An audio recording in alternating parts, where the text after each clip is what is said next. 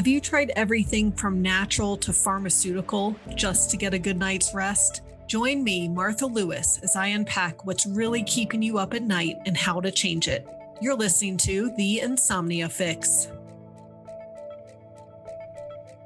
Hello, everyone. Welcome to another episode. I hope you are having a good week so far. Today, I'm excited to talk to you about 7 critical mistakes I see people making that they don't even realize that they're making that's not helping them overcome their sleep issues.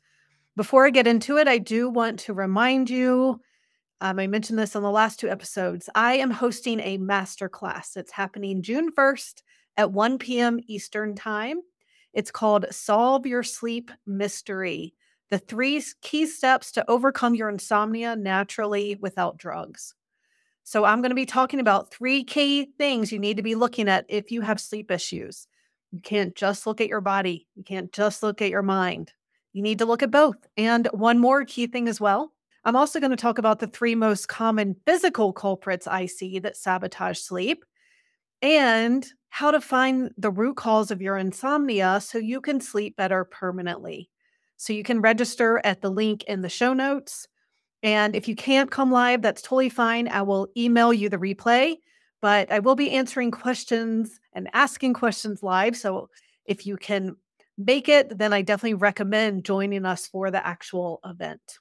All right, now let's get into today's topic, because I talk to so many people with sleep issues and they're doing everything they can to sleep better, right? They're exercising every day, they're eating healthy. And I say that in quotation marks because I'll explain in a minute. They are following the sleep hygiene tips that are out there everywhere. They're taking supplements and they're really frustrated because nothing helps, which I get. I was in the same boat when I was struggling with sleep. And I remember dealing with it for 2 years and just reading the same things over and over again about what to do. And so I did all of those things and nothing actually helped.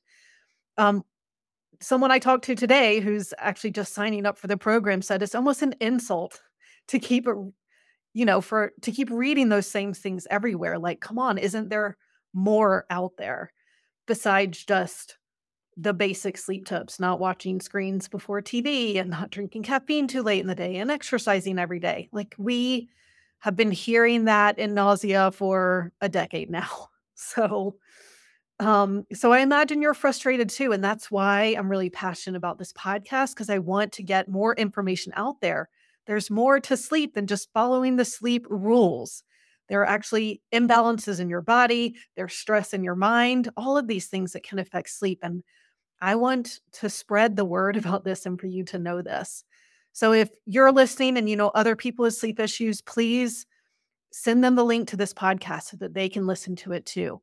We need to, first of all, have hope that you can get better, because I know if you just go to your doctor or go to your therapist or read online and none of those things work, then you're kind of left with nothing else. And so there is always a way to get better. These same people who are telling me that they're doing everything like I was, they're actually making a lot of the same mistakes. And so it's actually keeping them from getting better. So I want to share what these common mistakes are, and then you'll actually know what's actually going to work so that you can sleep better once and for all. Okay, so mistake number 1 is eating inflammatory foods. Now, I know you're going to tell me you eat healthy. So many of my clients say this. I was eating healthy too. Like, I had a background in nutrition before my sleep issue started and I got into this. I ate organic. I worked for a local organic biodynamic farm, but I was still eating plenty of inflammatory foods. Any kind of processed foods, it's mainly the refined oils that are so bad. So even those organic processed foods tend to have canola oil, safflower oil, sunflower oil, all of which are really inflammatory. And of course, the conventional processed foods have even worse ingredients and more inflammatory ingredients. But the organic foods aren't necessarily that much better either. And then, other sources of inflammatory foods, refined sugar is going to be a big one. So hopefully you aren't eating that, but if you are, that's causing a lot of inflammation. And gluten and dairy also, for a lot of people with health issues and sleep issues, that is causing inflammation. I don't believe that everyone in the world is sensitive to gluten. There is evidence that gluten increases inflammation. They found that after people eat gluten, there is something called zonulin, which is an indicator of leaky gut or an unhealthy gut that increases after everyone eats gluten. But for people who aren't sensitive to it, their gut repairs itself really quickly and that inflammation goes away really quickly. For those of us who are sensitive to it, like myself, that inflammation doesn't go away as quickly. The gut doesn't repair itself as quickly. In fact, the body can have this immune response to gluten 3 to 6 months after you eat it. Those antibodies are still there. And then someone with celiac, right? That's the extreme where there's an autoimmune component to eating gluten. So I don't believe that everyone is sensitive to gluten. However, many of my clients are sensitive to gluten. And a lot of people don't think they are, right? Because they don't have digestive issues. I've told my story on a previous podcast about gluten, which I can link to in the show notes. But I didn't think I was sensitive to gluten either until I quit for a month and then added it back in. And I realized, oh, I felt a little more bloated and a little more tired. Oh, and then I didn't sleep well that night. So I saw this direct correlation between my sleep and gluten, but not everyone does. And you can still be sensitive to it and not really know it. So that's why it's really helpful to actually test. And the GI map, the gut health test that I do, has a marker for gluten sensitivity. And I'll tell you, like 90% of my clients, that marker is higher than it should be. So it indicates they are having this immune response to gluten. So even if you're eating healthy because you're eating organic, whole wheat, or earlier forms of wheat like incorn and things like that, that could still be causing inflammation for you. One other thing I want to say about inflammatory foods, if you're eating out in restaurants, you're eating inflammatory foods. And, I'm not saying that no one should ever eat out, but if you're dealing with sleep and health issues, and you're eating out a few times a week, that is creating this inflammation. Unfortunately, restaurants use the cheapest foods available to increase their profit margin. And so they aren't using good oils, they aren't using organic foods. So this is like the big mistake that I find people make. And it's the number one thing I recommend to anyone who can't sleep is to go on an anti-inflammatory diet. You don't have to do any testing. You don't have to invest heavily to do that, but that can make a really big difference. Now, the second mistake I see people making is drinking alcohol, especially people who have been struggling to sleep for a long time because, it's one way to adapt and maybe fall asleep faster. But research shows that it doesn't help with sleep. It can cause night wakings a few hours after you go to sleep. And it's putting this extra burden on your liver and also causing a lot of inflammation. So I'm working with a client now who came to me and said, I just want to be able to eat whatever I want to eat and drink and still be able to sleep. So I explained how that wasn't going to be possible, especially in the beginning. And once he saw on paper, again, he was sensitive to gluten and his liver function was not great. And so that's a big motivation to actually see things on paper and see how what you've been doing is affecting what's going on in your body. It's a lot more motivating. But if you can't sleep, I highly recommend avoiding alcohol and not having it very often at all. Maybe once or twice a month. Alcohol is also putting that extra burden on your liver. And I'll tell you, many of my clients need liver support.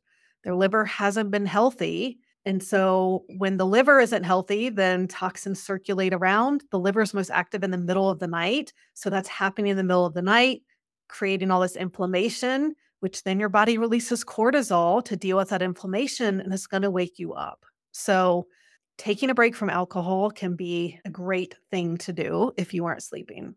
And if you're not motivated yet, I recommend you listen to the Huberman Lab podcast. He has an entire 2-hour episode about alcohol, and he pretty much concludes that it's poison and that we should not be drinking it. So I found that highly motivating. Now, I still have a drink or two every now and then, a couple of months, I will say, because I got to the point where I couldn't tolerate alcohol.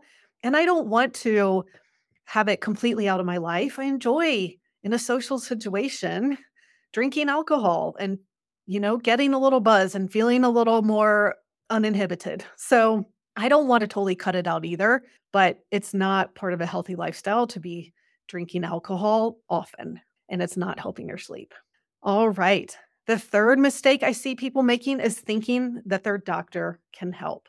Of course, it makes sense if you're dealing with any kind of health issues to go to your doctor, get everything checked out, make sure that there's nothing major going on. But I talk to so many people where their blood work is normal. I say that in quotations because what's normal on blood work is based on the average of the people taking the test. And it's not actually what is ideal or optimal. And again, I have another whole episode about this, about why your blood work doesn't show why you can't sleep. But this is all that a doctor knows how to run, right? They're going to run a blood panel and everything's probably going to come out normal and it's not going to explain anything. They're going to tell you to follow sleep hygiene, or they're going to recommend you go to a therapist, or they're going to prescribe a sleeping pill or recommend CBTI. And that's all they know how to do. And so, unfortunately, our medical system is meant to treat disease with pharmaceutical drugs and surgery. It's not meant to actually build health and prevent disease and keep people healthy. And so that's why blood work isn't helpful, because that's only meant to diagnose something major going on, or that might indicate more testing. And so yes, go to your doctor, rule everything out, but they're not going to help you find the root cause of your sleep issues. Unfortunately, it's just not how our system works. And this brings me to my fourth point is the mistakes I see people make too are doing a sleep study if you have insomnia.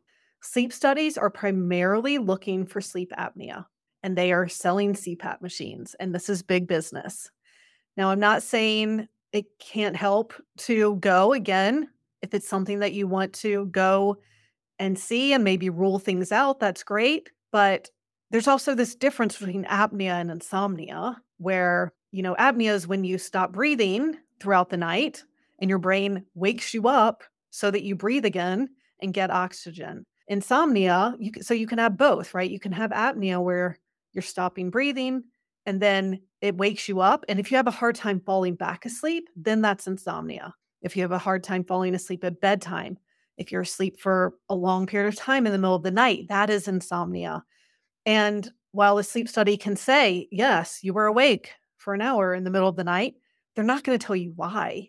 And they don't have a solution for it except for a sleeping pill or cognitive behavioral therapy. It's just, I've talked to so many people who have done sleep studies and it has not helped with their insomnia at all. So unfortunately, it's just not the answer.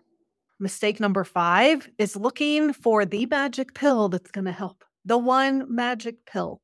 I will tell you, if there was a magic pill that would help every single person out there with sleep issues, someone would be a bazillionaire and no one would have insomnia anymore. There's not one pill that's going to work for everyone. And that's because there are many different reasons why people have sleep issues. It's, if it's gut health for someone and hormone imbalance for another person, there's not one pill that's going to help with this. And it's amazing to see how many supplements are out there promising that this is what's going to help. I even have some clients email me like, well, my friend told me about this supplement that has melatonin and L-theanine and holy basil and magnesium and all the things. And so there are all these different combinations of supplements put into one that are supposed to be the magic thing. And it's not going to work. So it's not going to work for everyone. You might get lucky and something does help. And that means that you don't have major imbalances going on then. If one pill is going to help you solve all your sleep problems, that's great. That's all you need. But for most people, if you've been trying all these different things and you know that that's not going to work. And so continuing to search for that is just going to be fruitless. And that's because the 6th mistake I see people making is that they're just guessing at supplements, right? So I heard melatonin can help. I heard magnesium can help. I heard this supplement can help. It's totally guessing as opposed to doing the lab testing that I do that shows exactly what your body needs. Like, yes, you do need magnesium, but you also need sodium and potassium and boron and vitamin B6 and vitamin C and a healthy gut to actually absorb magnesium. So there's always more to it than just one thing. Yes, maybe melatonin can help. I use the Dutch test. It's a dried urine hormone test that looks at melatonin. So I can tell whether someone needs melatonin or not instead of just, spending money on supplements guessing to see if it will work. And I'll add, if someone's melatonin is low, that's a sign of poor gut health because 90% of melatonin is supposed to be made by the good bacteria in your gut. And so if melatonin helps you, that's great. But if you don't want to have to supplement with that forever, then you're going to want to, test for and find out how to support your gut, what's going on in your gut. Yeah. So I always say test instead of guess. That's the value of the science of lab testing is then we know what your body needs. And that's going to be different from what the person next to you needs. And the person on the other side of you needs is completely different for everyone. All right. Now for mistake number 7 that I see people making is that they're looking for the one thing. And I mean, instead of the one pill, they're looking for, is it gut health? Many practitioners even do this as well. Like they specialize in gut health or they specialize in hormones or they specialize in detox. This is partly because our medical system has become very specialized, which has been amazing. It's how, people have become experts in different things. But what happens is that a gastroenterologist is looking at the gut is not collaborating with the neurologist or the endocrinologist. And so these specialists aren't seeing the fact that everything in the body is connected. So gut health affects liver function because if you have a pathogen in your gut that's releasing all those toxins, that's putting an extra burden on your liver. And then your body's going to release cortisol to deal with those toxins and that inflammation. And then that's going to take resources away from your sex hormones. So then sex hormones can become depleted. Or if your liver isn't working properly, then estrogen can build up and cause estrogen dominance, which can lead to sleep issues. So everything is connected. So it's kind of impossible to rebalance hormones without also addressing gut health, liver function, mineral balance, neurotransmitters, like all the things that I look for in my program. And so I would just be wary of any practitioners like, yes, it's your gut health. Let's test your gut health. And, that's going to be the answer. So you really want to be looking for everything that could be contributing to this, which is why you want to come to my masterclass that's happening, because I'm going to be talking about all the things that contribute to sleep issues and show you this comprehensive list of what in the mind contributes to sleep issues, what in your body can contribute to sleep issues, how your genes and your epigenetics contribute to sleep issues. So this was really interesting. I asked one of my clients named Susan a while ago who had her sleep had improved a lot. And so I asked her, what do you think has made the biggest difference?